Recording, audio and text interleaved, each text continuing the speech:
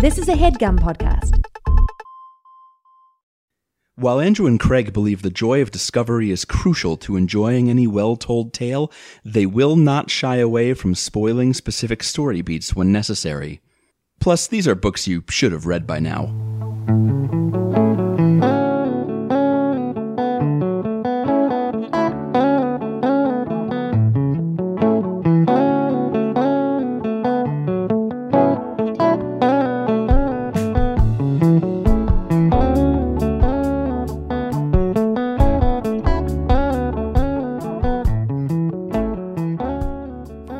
Welcome to Overdue. It's a podcast about the books you've been meaning to read. My name is Craig. My name is James. No.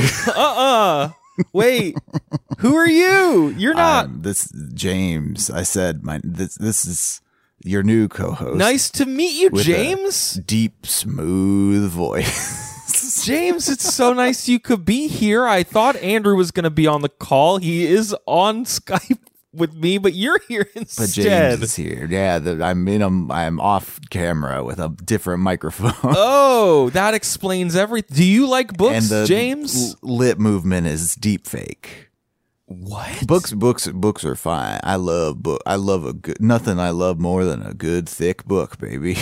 Oh boy, James, we're gonna see how well we get on. Can I talk to Andrew real quick? Hello.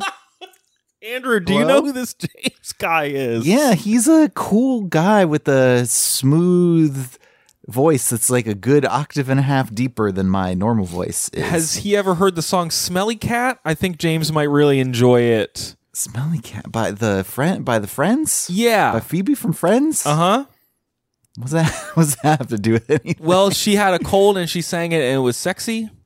Oh, no, I'd see this. I'm not that might have been a different familiar episode. enough. That might be a deeper cut of Friends than James and I are familiar with. We're doing a really postmodern podcast this week because every week we talk about a book that one of us has never read before and we tell you about it. And this week I read White Noise by Don DeLillo. White Noise, baby. And Andrew brought his alter ego. This is the weirdest cold I've ever had. I feel 100% totally fine, and I sound like a space alien. Like I'm a stranger to myself. But I don't I feel fine. I feel normal. I feel 100% normal and fine. I just sound like this, baby. I can't. Oh, James was me the whole time. That explains a lot. Yeah, James was Andrew, and just my voice sounds like this. So I'm going to try and sound normal, and I'm going to deploy the deep voice when it feels like it would add something to the conversation. Okay, good. I am not prepared for this in any way.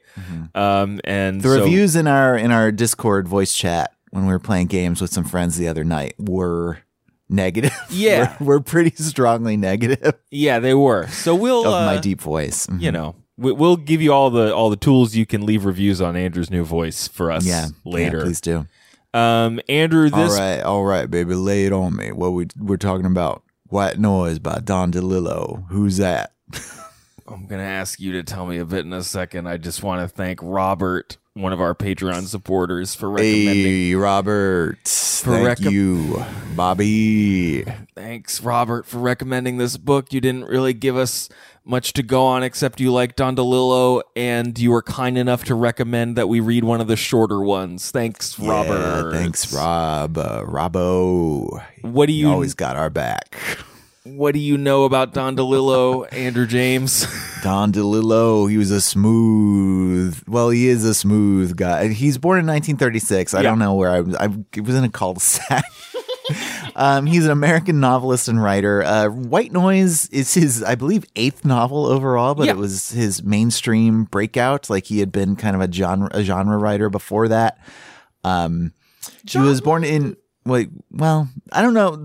People said cult, and normally like cult and genre get sort of conflated. I think it's more. Yeah, he was known in small circles. He was known in small circls. Yeah, and then he wrote White Noise, and then everybody was talking about Don DeLillo. Sure, nonstop. Yeah, couldn't round a corner without hearing somebody talking about Don DeLillo. He was born in New York City to a working class Italian American family. He became a reader and also a writer during a stint as a parking attendant for a summer job. I have that resonated strongly with me because of my weird summer jobs that I had. And yeah, he became acquainted with the great white American canon during that jaunt. James Joyce, Faulkner, Flannery O'Connor, and Hemingway, all listed as early influences. He graduated from Fordham University with a communications degree in 1958 and then worked as an ad copywriter for 5 years.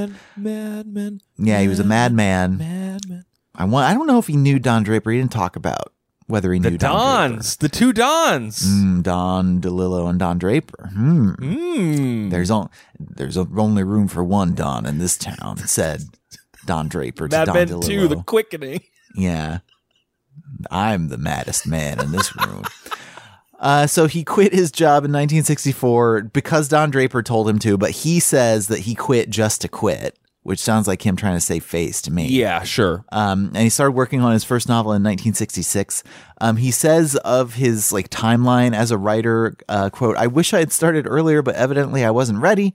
First, I lacked ambition. I may have had novels in my head, but very little on paper and no personal goals, no burning desire to achieve some end. Second, I didn't have a sense of what it takes to be a serious writer. It took me a long time to develop this." Okay. So yeah, and then he just wrote a bunch after that. He was he wrote the most quantity wise in the 1970s, but White Noise, again, his big mainstream breakout was released in 1985. Between the book Mao the Second or Mao 2 in 1991 and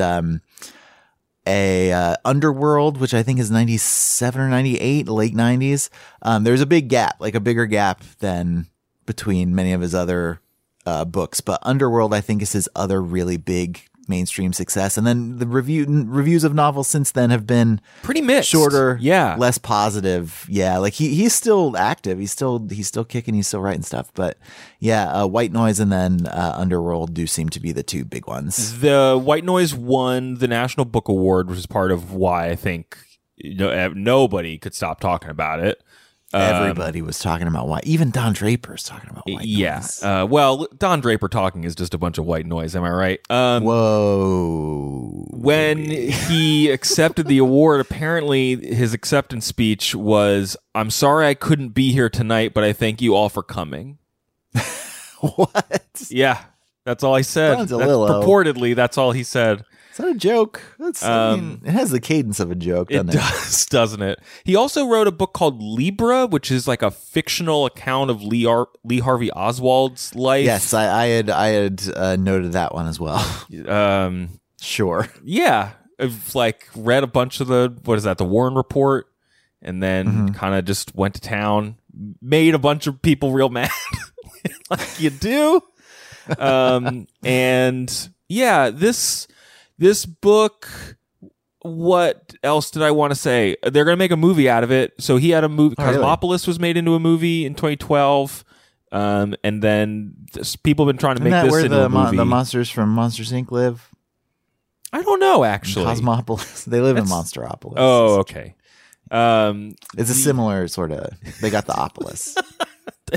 You got the Opolis right now. I can hear it in your voice. I do. They did filming for the adaptation of this book. I think this year or last year. It's going to star Adam Driver and Greta Gerwig. It's directed by the guy who made that Marriage Story movie. So I bet Adam Driver's going to punch a wall or something. Oh, yeah, a bunch of yelling and stuff probably. There wasn't too much yelling in this book by the main characters anyway. So... who knows? Adam Driver can do something other than yell, I'm sure. I'm sure I've seen him do it. I don't buy it. We'll get frankly. There. But yeah, everything I've seen him in, he's very sulky and mad all the time. That will probably actually work out okay. I had never read any DeLillo before. Have you read any DeLillo, Andrew? No, I've never encountered this fella. Yeah, my exposure to him prior was reading when I was in my early 20s and reading a lot of David Foster Wallace, and he would write essays and be like, "I like Don DeLillo." That was my exposure. And so as we talk about this book, I think my own expectations for what it was going to be were maybe like a little off, but then as I spent the day thinking about the book, maybe I just had like the wrong flavor of postmodern ready to go. Okay. Maybe I was, I was still getting gelato, but I thought I was getting chocolate and I got coffee. Sure. Let's take a quick break while you ponder that metaphor, and then I'm gonna think about it really hard. Please do. We'll be right back. Bye.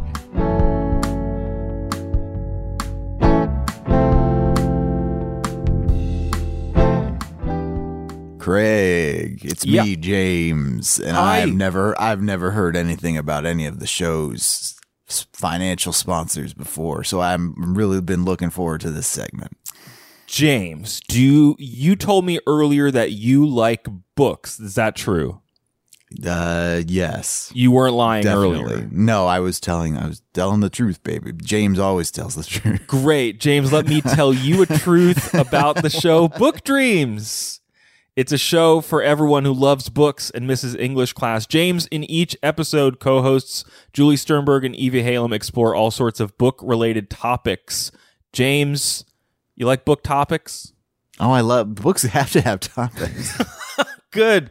Their most recent episode does feature a topic of conversation. They talk to Tom Lin, and they talk about his debut novel about a Chinese-American gunslinger in the 1860s.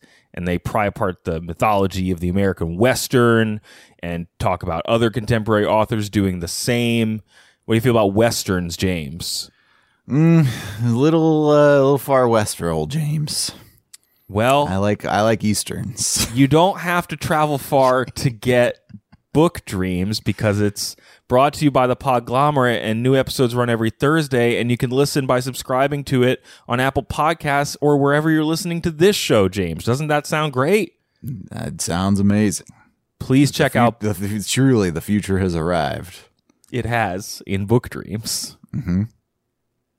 Now, James, I just told you about some dreams, but do you ever have nightmares? I've never had a nightmare. Seems like a hassle. It's really troubling. Nightmares aren't great. And if you do ever have one, James, I hope that you have someone that you can talk to about it. But if you don't... Talk to my buddy Andrew. Okay, you could talk to Andrew, but if he's not available, I encourage you to talk to our sponsor, BetterHelp, which makes professional counseling accessible, affordable, and convenient. BetterHelp will assess your needs and match you with your own licensed professional therapist, and you can send them a message at any time, and you can schedule like weekly video or phone sessions that work in your schedule and are easy to get to and have those conversations about your nightmares. The service is available for clients worldwide, and as I said, James, you can find expertise that matches your needs. So as a listener, and I guess as a co-host, James, you'll get 10% off your first... We'll have to talk about my cut of this. Oh, okay. We're not allowed to talk about that yet, but our listeners can get 10% off your first month by visiting our sponsor at betterhelp.com/overdue. Join over 1 million people who've taken charge of their mental health. Again, that's BetterHelp, betterhelp.com/overdue. Thank you for your help, James. You're very welcome.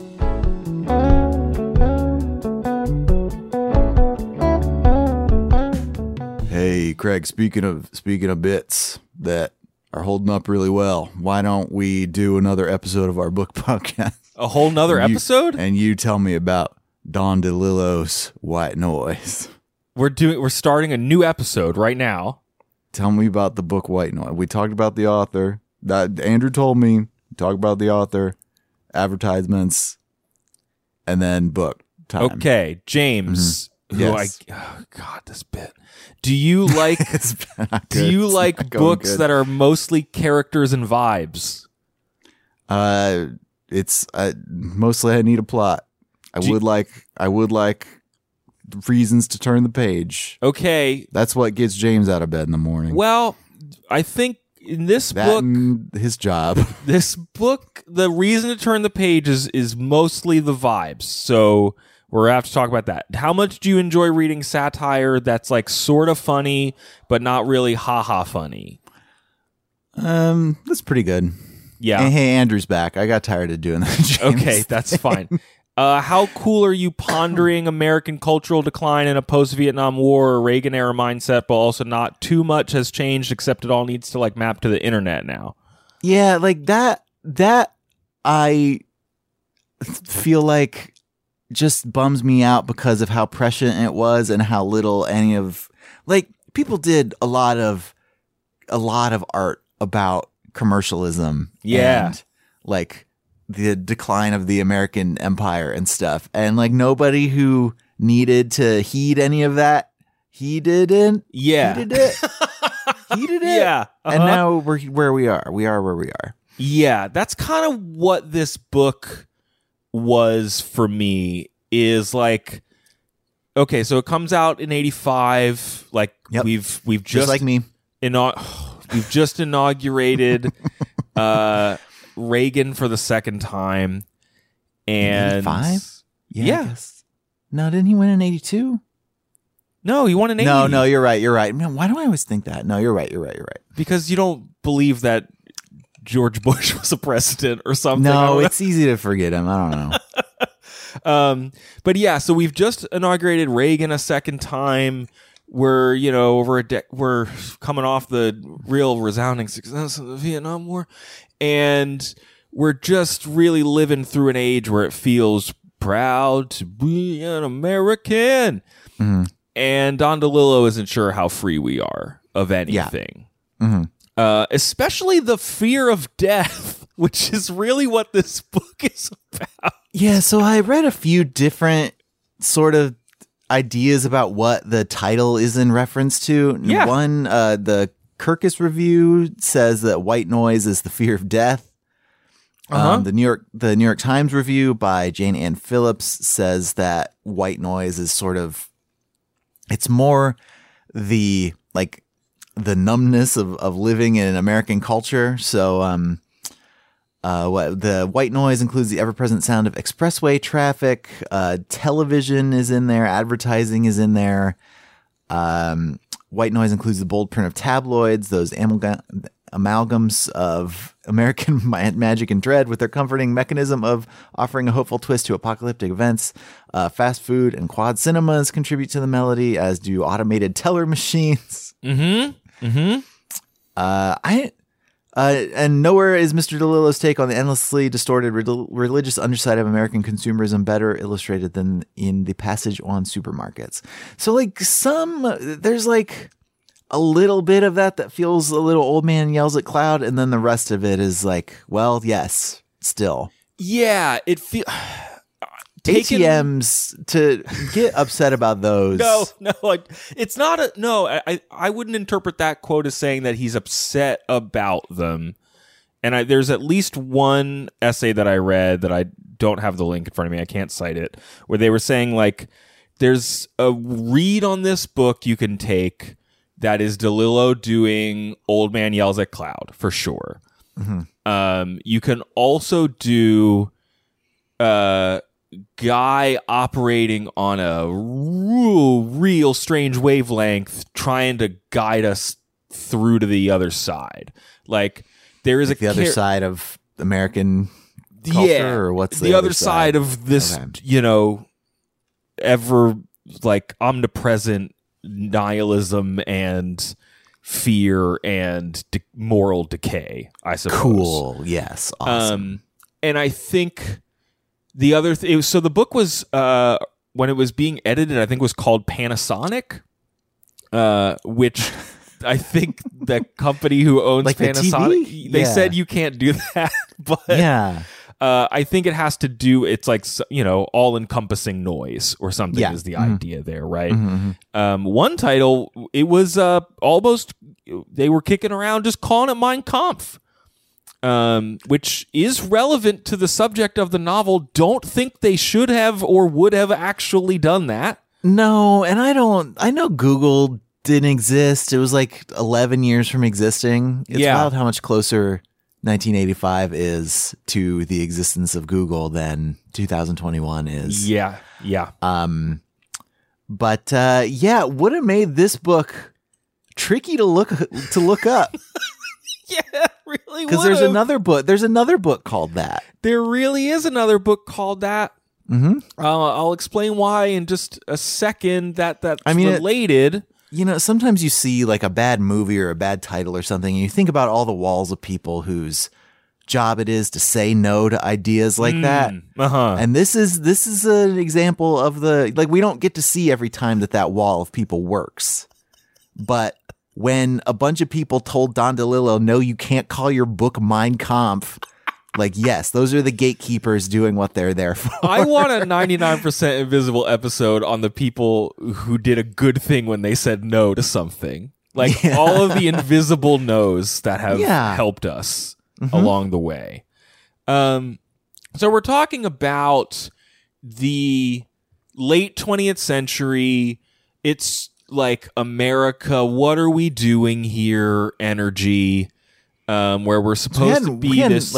We hadn't won the Cold War yet, but I think it was pretty clear that we were going to. Yeah. One country's nuclear plants were immolating, and another's were merely breaking down. But we're supposed to be this shining city on the hill, but also the empire of evil is still out there kind of thing. And you're right, Andrew. People have been telling this type of story for a long time, and it does feel trite now to trot it out earnestly, even though I don't think that is always true. But this book isn't really earnest, so maybe that is what makes it okay. There's a lot of reasons why people might bounce off this book, and I'm kind of front-loading that because then we'll just get into the vibes of this book, and then people can take it or leave it. But the dialogue in this book is purposefully awkward, and most of the people talk in ways that normal people, normal realistic quote-unquote dialogue would never sound that way, right? And that's an unfair expectation to put on a book that is trying to through heightened circumstances satirize the American experience. People aren't just gonna talk like they text in this book. It's just not. That's a whole whatever. The plot. There's not a plot. There's a part in the middle of the book where stuff happens, and it's, I wouldn't say exciting, but it is life-threatening and dismaying. And then there's the third part of the book where a plot happens in a way that almost feels like it's a commentary on the idea of a plot. And if you hear that and go, I don't want that book, that's fine. You don't have to read it. It is just that's what we're here for. That's what we're here for. Me and Craig and James are all here to do that work for you. So let me start at the beginning, it's always. Yeah, I wanted to. So I had two potential entry points. One more vibey, and one more character anchored. The two things came up when I was reading contemporary reviews of the book, which you asked me to do. Please. From that New York Times review. Phillips says that the book is it's obsessed with quote totally American concerns, its rendering of a particularly American numbness, and then the other thing that people talk a lot about is the household that the main characters are in. So it's our main character whose name I bet. That was a good toss. Jack Gladney. And his wife, and then their 4 kids from each of their previous marriages. Yeah. Mm-hmm. Which in and of itself feels like kind of an 80s. Yeah, we're post Brady Bunch, but we're getting into messy stuff. Yeah. Yeah, divorce is still becoming less taboo, and so it's still I didn't know this, Andrew. I looked this up the other day because we're rewatching The Americans right now, and we just recently watched the episode where they trial separate, where Philip moves out, and I think I saw a chart where the divorce rate in America actually peaked in 80 or 81 or something. So then then you see the next 10 to 15 years of cultural stories wrestling with as a generation of kids grow up and all these kids in all these 80s and 90s novels being the children of divorce. Yeah, but there's to have the characters be divorced in a mid 80s novel, I feel like is meant to it's meant to register more than Yes. necessarily would in a book that's And written now. we see multiple X's in the book, like the other parents of these kids like crop up throughout the story, and none of them have a plot because the book only sort of has a plot, but like they kind of swing through and they have a scene, or one of the main characters talks about them for a little bit. And so you get this picture of like, yes, it is this blended family that lives in this household, but it is also this incredibly fragmented family where, you know, I think the oldest son, Heinrich, his mom like has changed her name and is living in an ashram in Montana. Okay. And then another parent is like living in Australia, and another works for the CIA and no one knows where she is. Like it is, and yet they like resonate throughout the book in these little beats. So yeah, the family unit, let's start there. The family unit is is an interesting part of the book. And as I was reading reactions to it, people are like, are these characters likable? I don't know if I like this family or if they feel connected to each other. And it's like, well, that's the point, and that feels like a cop out, but it is. And likable is a whole like loaded. I found term them in and of itself anyway. I found them very interesting. I found most of them pretty interesting. Mm-hmm. I think they're often like they have a lot of friction or like reasons to be like, I don't want to spend more time with this person, but the book is making me, and I have to kind of wrestle with that. So we've got Jack Gladney. He's our protagonist. I think his given name is Jack Gladney, but he adopts a three initial initials like J.A.K when he takes this position. So Jack though, still? Yeah, it's still Jack. Okay. All right, neat. And he is the distinguished professor of Hitler studies at the otherwise unnamed College on the Hill in the town of Blacksmith. And I believe so that I was reading about the film, and they were doing a bunch of photography in Ohio. It gives me big, like, Denison Kenyon, Worcester vibes. Yeah, small, ostensibly prestigious, but no one's ever heard of them. Yes, outside of certain circles, liberal and arts colleges. Sorry, Kenyon. Well, sorry to describe you. Sorry to describe you in this disparaging and yet completely accurate way, Kenyon. It feels, and it feels like that like class of American private colleges that are modeled off of all the tiny ones in Massachusetts, but they had to move to Ohio because it was cheaper. Yeah, or they had like religious agendas. Yeah, something like that.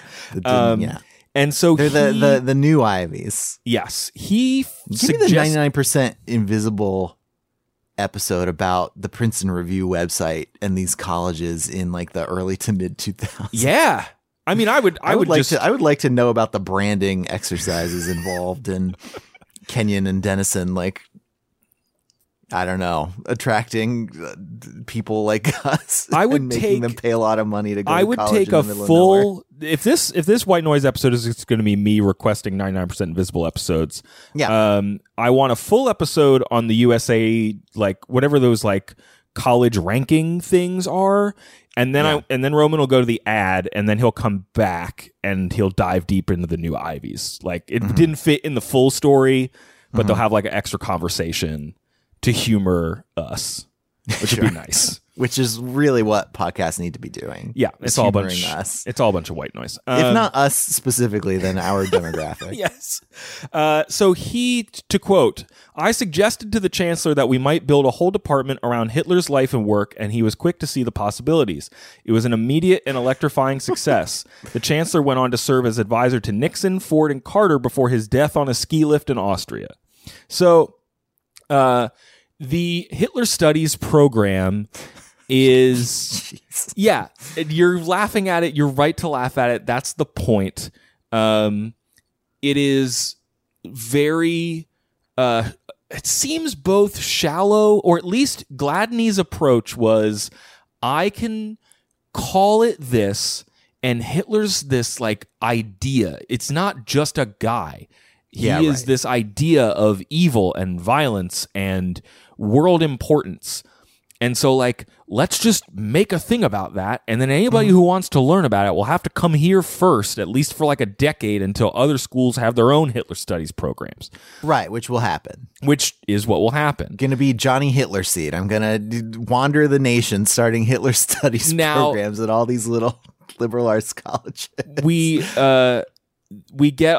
We don't see a lot of Hitler studies classes, and if you come to this book expecting it to be like a small college, let's spend a lot of time in academia, that doesn't quite happen. There's like 2 or 3 scenes in the cafeteria where we get some buffoonery with professors, and then we spend a lot of time with this other professor, this visiting guy Murray, but a lot of the satire of this type of academia is, what does he say? We were quartered in Centenary Hall, a dark brick structure we share with the Popular Culture Department, known officially as American Environments.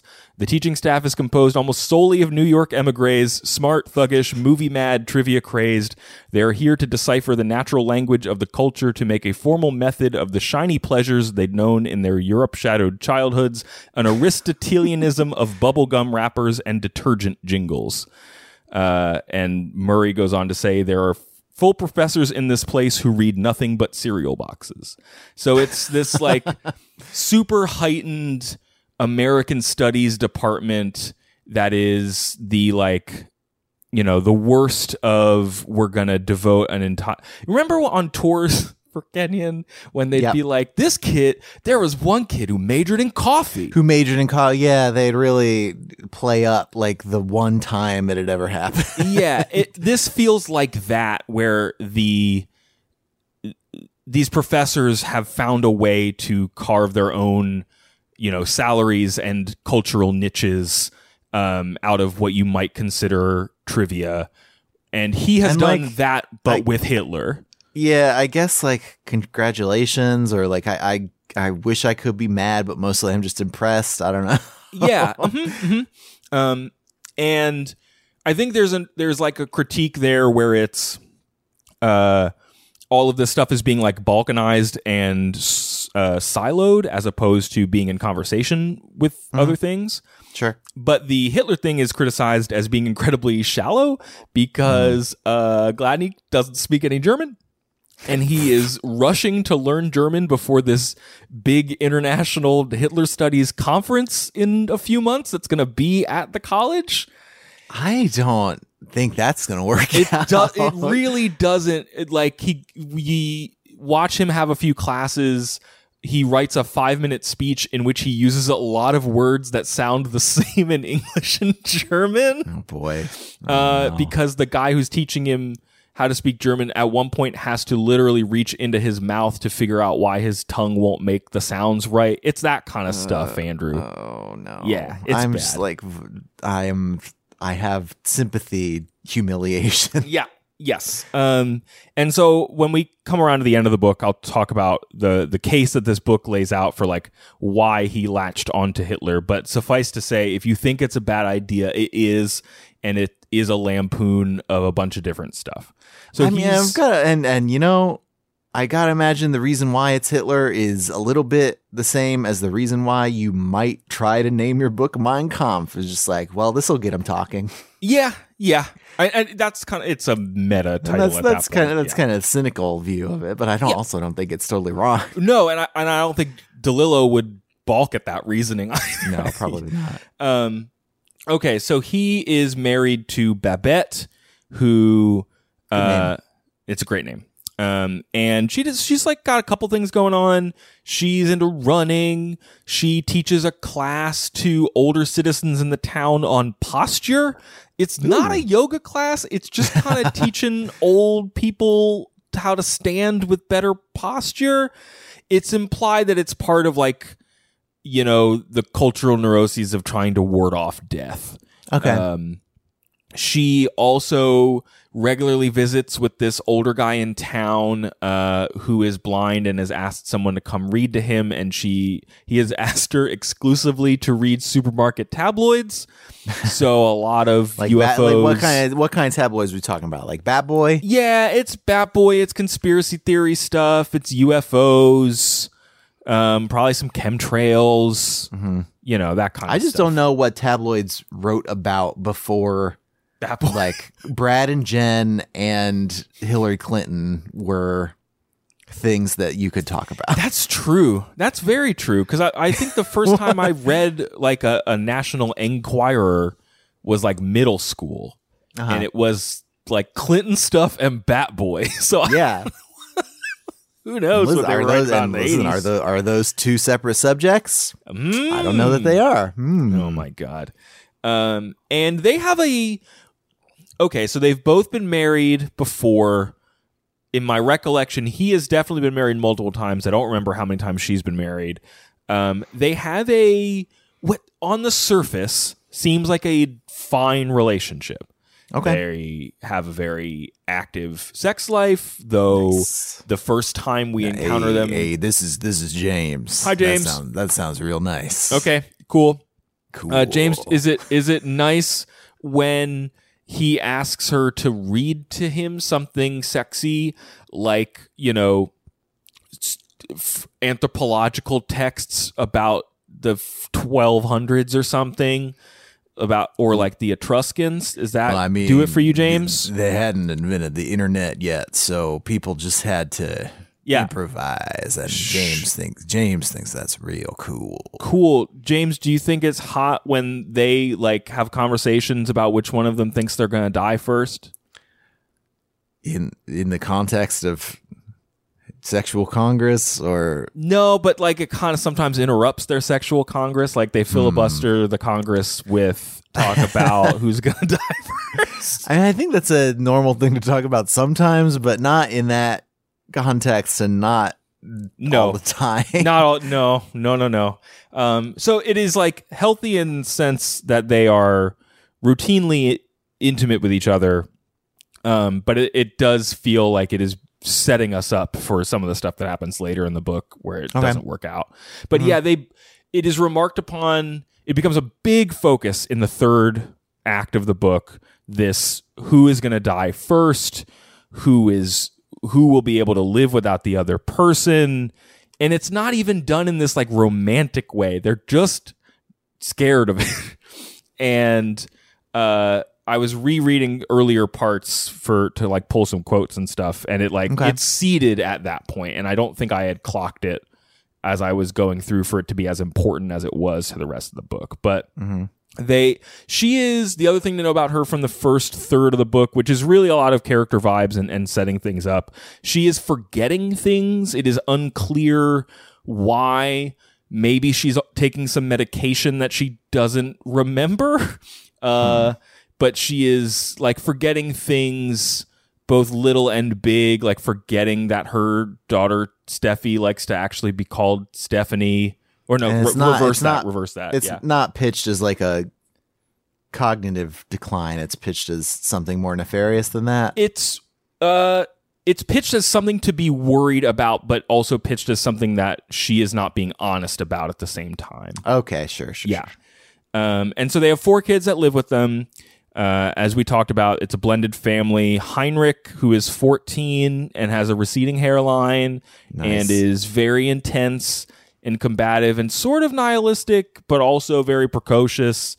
He got the name Heinrich from his Hitler professor dad because maybe it would like give him some power and authority in a generation where everyone's being named Steve and Kim or whatever. I feel like that bestows continued authority on Hitler and his regime in a way that I'm not totally comfortable with. Yeah, at one point that comes up in a conversation, I think, with Denise, the 11-year-old daughter, who is calling Gladney out on naming him Heinrich. Yeah. Like, why did you do that? Denise is kind of a busybody, and I don't mean that in a pejorative way, but like her function in the book is to be curious about the other characters and really involved in their business, such that she is the one who first supposes that Babette is maybe taking something and not being straight about it. Okay. So in later parts of the book, it's her and Jack kind of digging into this mystery of whatever this medication is. We get Steffi, who is the 9-year-old daughter, who is, we know she's sensitive because during their weekly eat Chinese food and watch TV sessions, she is, quote, like mortally embarrassed by if someone is like being embarrassed on TV, she can't handle it. So she's just, I imagine that if Steffi were a real person today, she would not be able to handle like cringe stuff. Like she couldn't. Yeah, really no, I truck. don't think so. No, I don't know if she would. Yeah. Tough to watch The Office US or The Office UK. You're right. Or most of Succession. Yeah. Oh boy. Also, she likes she likes the smell of burnt toast, and so regularly in the book, that someone's like, "Oh, Steffi's just burning toast in the kitchen. Sounds good. Sounds like Steffi's down there smelling some toasts." There would be a house where you were wondering if you were having a stroke all the time, probably. I don't think that is far off from what Dillo's up to. Okay. DeLillo, not Dillo. Dillo, our pal Dillo. Our That's pal what we Dillo. call him. And then the youngest, Wilder, who is a toddler full of simple pleasures. He's very observant, and he kind of calms people down just by his presence, which I think is because he cannot conceive of death. Okay. And the characters in the book who are terrified of death love Wilder because he doesn't know what it is. That's kind of. Oh no. Yeah. Oh no. Yeah. Now I'm gonna think about that a lot. I know. I mean, I already think a lot about the cares that Henry doesn't have, and how determined I am to keep him from having them for as long as possible. Yes. Okay. There's a very high stakes chapter where he just cries for 7 hours with no explanation. Okay. And he's a little old. That age is a little old for that kind of behavior. Exactly. Yeah. And so they take him to the doctor, and the doctor's like, he's crying. I don't know what you want, because it's a doctor in the 80s, I guess. Good doctor. And it just is like, it drives home how important he is to particularly the adults in the family, that like he can't change. Like he needs to stay the same, because otherwise that means time is passing and they're going to die, which is just,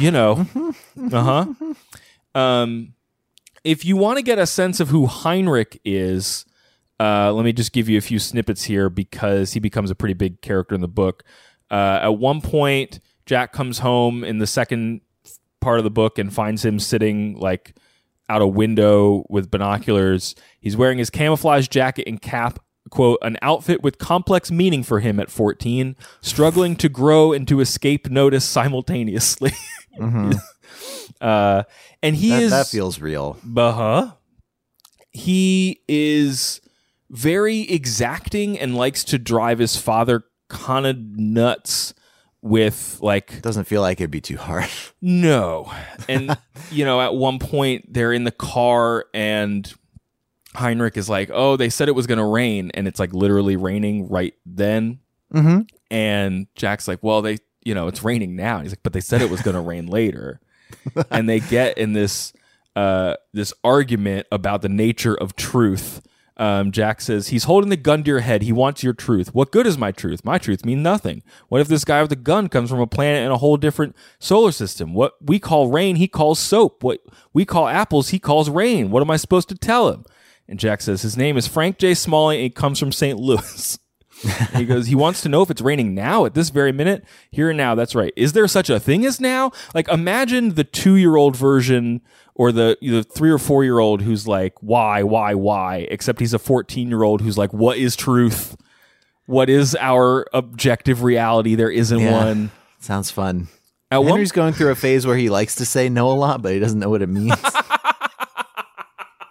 And so he'll just sit there with you and go and say no, and then you say yes, and he'll say no, yes, no, yes, over and over again.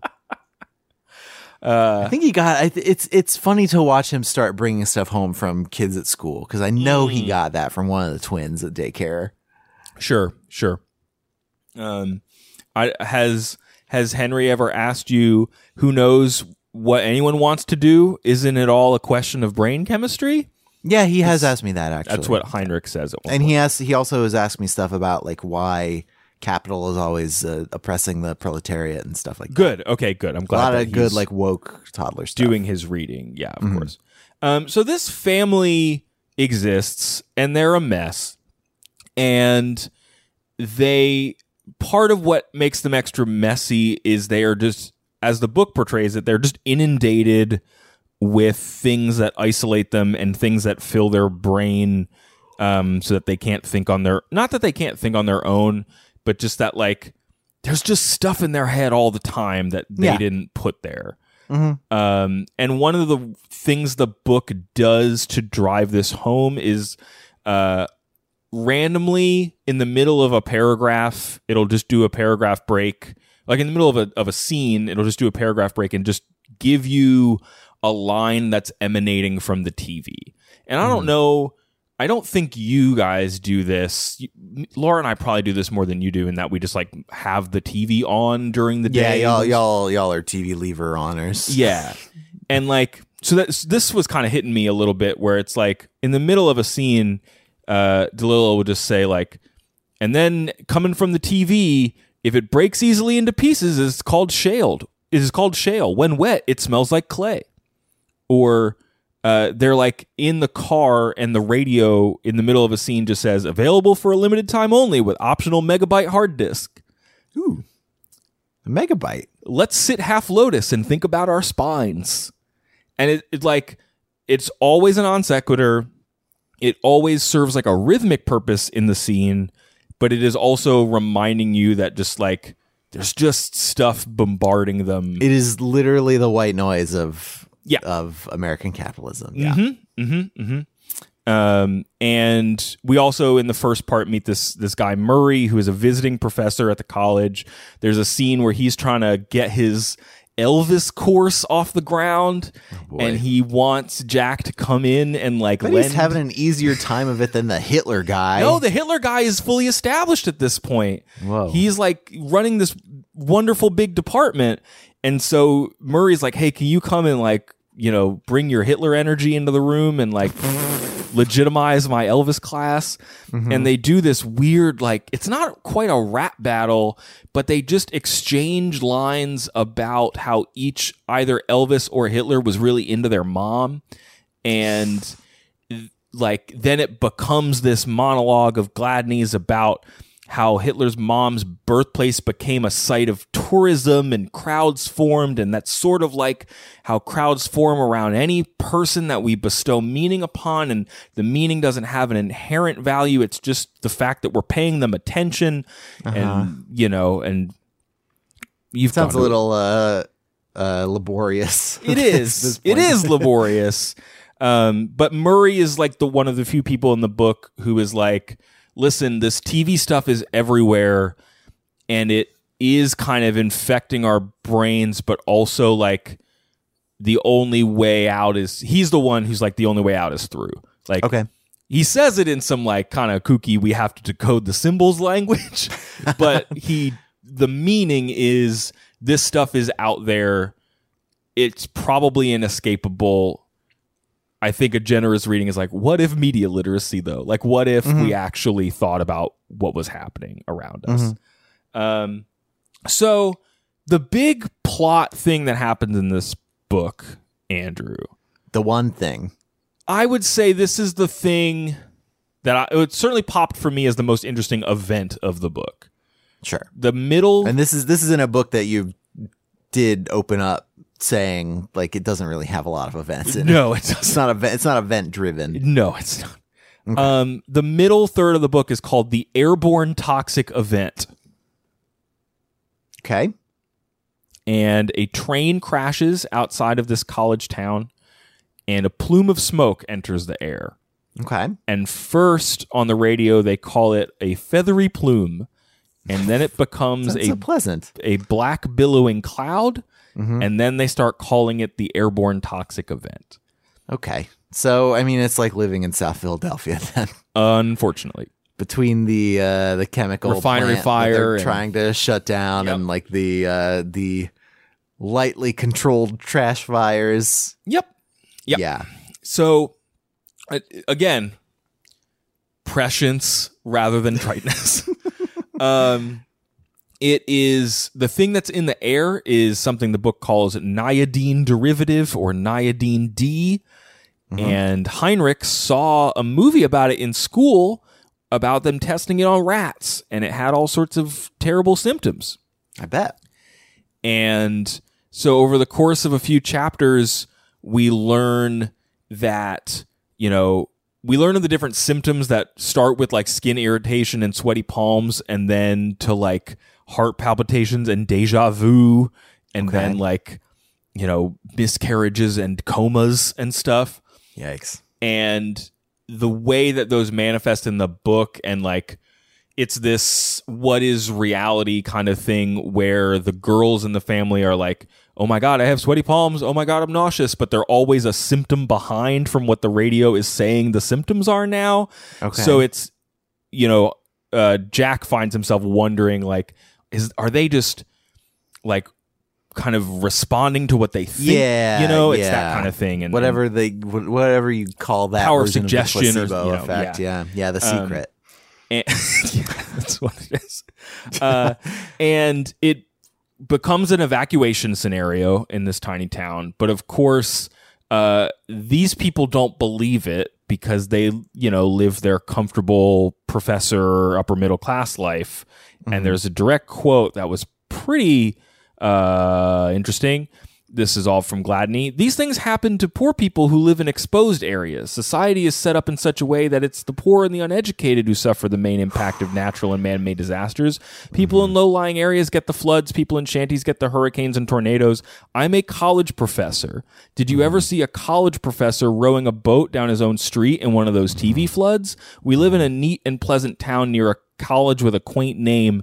These things don't happen in places like Blacksmith. I just made a note for myself to say that's a real impressive portrait of being morally wrong and factually right. This whole passage is like that. And the note about TV floods is really important. The other like major TV thread in this book is like there's a lot of lust for disaster porn. Like at one point in the book, Heinrich runs into the room and is like, plane crash footage, and they all rush to the TV to watch a plane crash. Jeez. I feel like this is before the golden age of cinema disaster porn, which comes about a decade or so after this. Roland Emmerich had not really perfected his art when this book was written. No. Of blowing up the Eiffel Tower or whatever it is that he does. And so throughout this whole section where they are being evacuated to this Boy Scouts camp, and then they're in this big parade of cars while there's this horrifying smoke monster from Lost in the sky, and he has to get out of the car to fill it up with gas, so he's outside for 2.5 minutes, which comes up later, and they think he keeps it a secret for a period of time, but like he's probably going to die at some point. We're all going to die at some point. Well, exactly, Andrew. You hit up that's the point of the book. Because he's like, they go to this like shelter, and his Heinrich really like takes off as this kid who has been digesting all the news stories and is like trying to give people as much information as possible, and he's coming into his own, and there's like a Jehovah's Witness there talking about the end of the world, and then there's a guy who's helping run the shelter who works for what I think is called Simuvac, which is like simulated evacuation disaster stuff. And he's talking to Gladney, and he's like, hey, this is sort of like this real world toxic event is prepping us for future simulations that we need to run to practice for future toxic evacuation events. But it kind of sucks that we didn't get to plan enough because it's real and all. And that kind of relationship between properly planning for the real thing and the real thing being an obstacle to actually experiencing it crops up a lot. But he punches Gladney's stuff into a computer, and he's like, interesting. This will probably kill you. It's going to live in your body for 30 years. We'll know more in 15 years because then you'll have made it halfway and you'll know more than we do now. Jesus. Okay. Great help. Wonderful help. Yeah, right. And the end of that passage is they're cooped up in an abandoned karate studio to get away from the black cloud, and a guy is walking around the room with a blank television screen proselytizing about how they're not getting any media coverage of the disaster that they are living through. Mm-hmm. And why is the media talking about this big black cloud? Well, it's not it's not pitched with the air of conspiracy theory. It's pitched with the aren't we isn't our experience meaningful enough to be part of the news? Yeah. And it's crowded out by there's too much stuff going on, probably. Like good stuff, bad stuff? Like is it being crowded out by the minutia white noise, or is it being crowded out by other bad things? I think the implication is that it's being crowded out by minutia white noise, but you're not wrong to point out that other characters in the book, when they're talking about this whole like need for disaster stuff, is also talking about how like they need to get bigger for them to capture our attention because it happens all the time. Mm-hmm. Mm-hmm.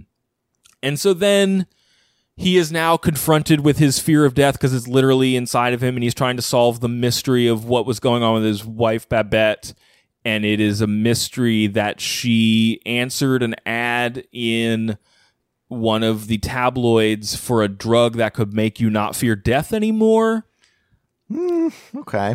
That's a very specific thing to promise that I'm do. And it's almost like you're trying to use it to make a point in your novel. So she winds up in a, quote, capitalist transaction, she says, offering her body to this guy in a motel room so that he will give her these pills because the study was canceled. And so he's going to do it on the down low with her. And Jack's response is not only to be mad that she had an affair, but also that he wants those pills. He wants the pills. Yeah. He wants to not be scared of death anymore. Yeah. And the end of the freight train that is the end of the book is like a mix of jealous lover revenge story and guy desperately searching for a MacGuffin plot. Yeah. Mm-hmm. Which is kind of, I think, purposefully unsatisfying. Like it doesn't actually resolve in the way that any of the characters want it to, and it leaves it very messy, and it ends on, them watching these weird sunsets that may or may not be a result of the chemical cloud, and people still going to the supermarket, but they're disoriented because the supermarket aisles got rearranged, but it's okay because they'll always be in the supermarket getting the consumer goods they need, and they can just read the news in the tabloids until they die. Okay. So, like, it's a book. It sure does sound like it. Why do you think the Hitler thing, Andrew? So based on what I've told you about, like, some of the other stuff that happens in this book, why Hitler? I mean, I was reading, so he is quoted in brief at the bottom of that New York Times review that I've referenced a couple of times.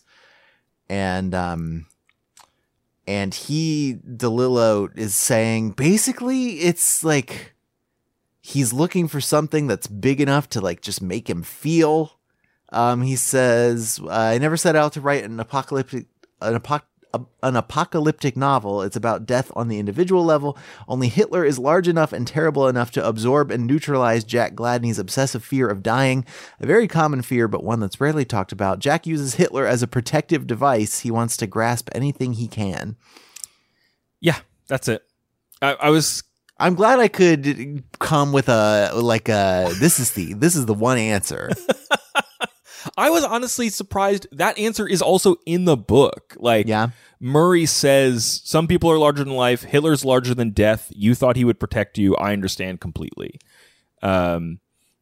Submerge me, you said. Absorb my fear. And I was honestly, that happens pretty late in the book, and I was very surprised that DeLillo was like, no, this is why I did this absurd choice. Like, I needed to pick a thing that a character who has the worst fear of, like, the biggest fear of death that I can conjure, what could he balance that with? Yeah, like if you want to have a more wide-ranging, how does this make you feel, sort of open-ended discussion, then like it bums me out that 40 years, 35 years out from this book being published, like the bigness of Hitler has been diluted in a way. I think almost. so. It's not that he's not big. It's just that some people think that the lesson of Hitler and fascism and Nazi Germany is don't do genocide. And some people think it's don't do public health measures. Yeah.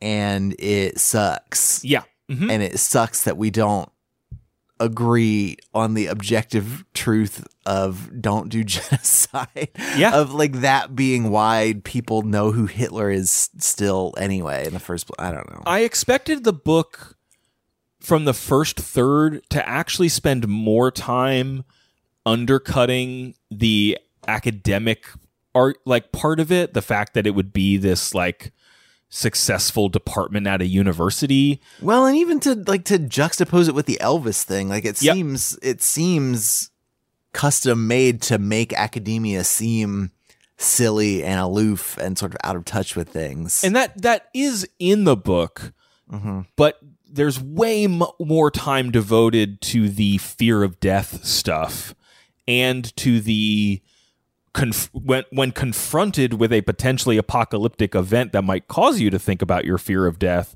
the like how misinformation spreads and how and where we get information, and the ability of media to communicate both helpful and inaccurate information, like that stuff feels like a much bigger concern of the novel than the hey, these small institutions can really get wacky with their departments.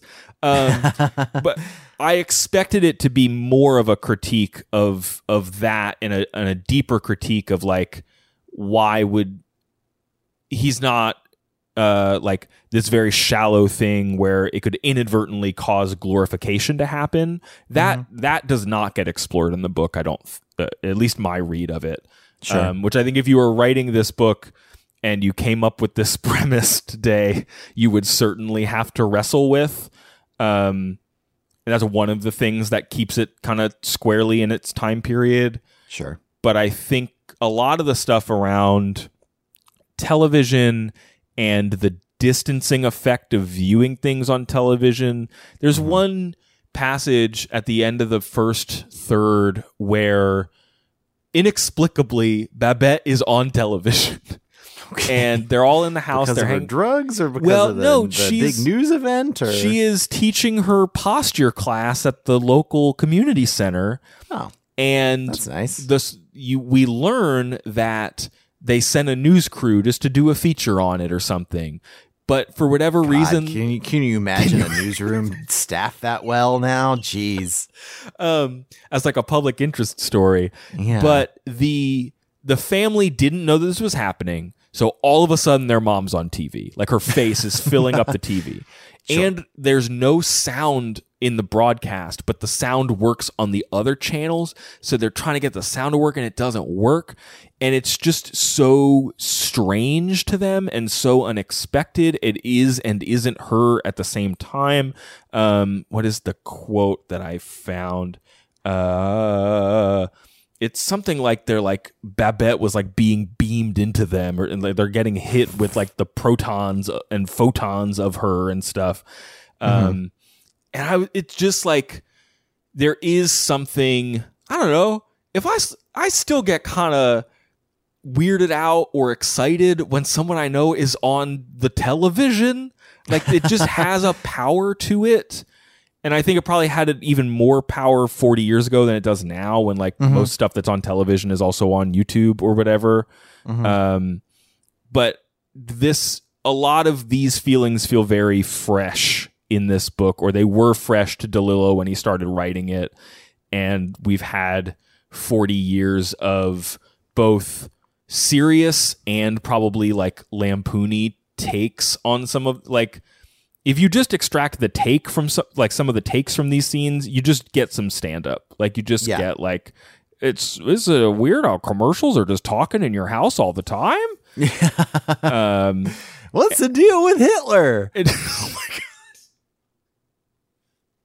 But like it's like 1 in 50 comedians who are going to get out there and be like, isn't it weird how TV just fills up the hole in your soul that otherwise is filled with unadulterated fear of death? Like, I mean, I think that would have been rare in the 80s. I think that's probably a little more commonplace. That's stand-up's bread and butter right now, is like, let's get real about how scared we all are of dying all the time. I mean, yeah, that's what this book is. And it's comedy now is about fear of death and cancel culture. Yeah. And sometimes they're both the same thing. That's true. For folks who are coming to DeLillo by way of Wallace, I'll just say, like, this was a much smaller book in scale than I expected, probably because it was so tied to Gladney's perspective. Like, my experience with this type of fiction is something like, Infinite Jest or Zadie Smith's like White Teeth or something that feels a little bit more like bigger in scope. So maybe this would work for someone who bounces off stuff like that. I don't know. But I don't know, Andrew. I'm thinking of maybe going back to school, take a class at the College on the Hill. Yeah, Hitler studies. I think I'm going to be an Elvis major. I think maybe a car crash minor. Yeah, I mean, if you're gonna do Hitler studies, then Oberlin is the place to do that. I'm gonna do my thesis on that cup with the cool art on it, with the spray paint, the jazz cup, jazz cup studies, jazz cup studies. You could probably get away with doing like a big jazz cup as your comps. Oh, dang. If you're in art now. A jazz cup installation piece? Yeah, just like big, like poster board jazz cup. Hey, any current college students listening, you're welcome. Have fun with your thesis. Have fun with your jazz cup. Andrew, thanks for making white noise with me this week. I appreciate it. You're welcome. And James, thank you for showing up and doing a little bit of work as well. Hey, thanks, James. Yeah, I'm just happy to be here. I don't know how often I'll be around. Hopefully not very often, but hey, it's been cool hanging out with James, you two. Can I just ask you two cool cats? James, can I just ask, where are you from? There's like you got a cool Susan or something in your accent. I just want to. I think that's reductive, baby. Okay, great. All right, let's get out of here. If you want to tell us where you think James is from, send us an email at overduepod@gmail.com. Hit us up on social media at Twitter and at facebook.com/overduepod. Thanks to Megan, Yvonne, Hannah, Eric, Christopher, Martha, Stephanie, Joshua, and many more for reaching out to us this past week. Thanks to Nick Larangis, who composed our theme music. Andrew, if folks want to know more about the show, where do they go? OverduePodcast.com is our internet website. Up there we have links to Apple and Google in our RSS feed. We're on Spotify. We're on Stitcher. We're anywhere you get podcasts. Up there on the website, we have links to the books that we have read and the ones we are going to read. You click those, you buy the book, you support your local independent bookseller, you support us, and you support your brain with a cool book. Next week, I'm going to be reading The First 15 Lives of Harry August by Claire North. James will hopefully have been banished to the minus zone by the time we record that episode, but who knows? I think that's it. Patreon.com/overduepod is also our Patreon project. You Patreon people, support the show with book ideas. You support us in hosting. You buy our books for us. You'd send Henry to daycare half the time. Yeah, it's very nice of you. Yeah, it's a big help in these unprecedented times. Can't wait for these times to become precedented again. Oh my God, I can't. It's gonna be real good. Give me another 40 years to live in precedented times. All right, everybody. Thank you so much for listening. And until we hit you next time, cool cats, try to be happy.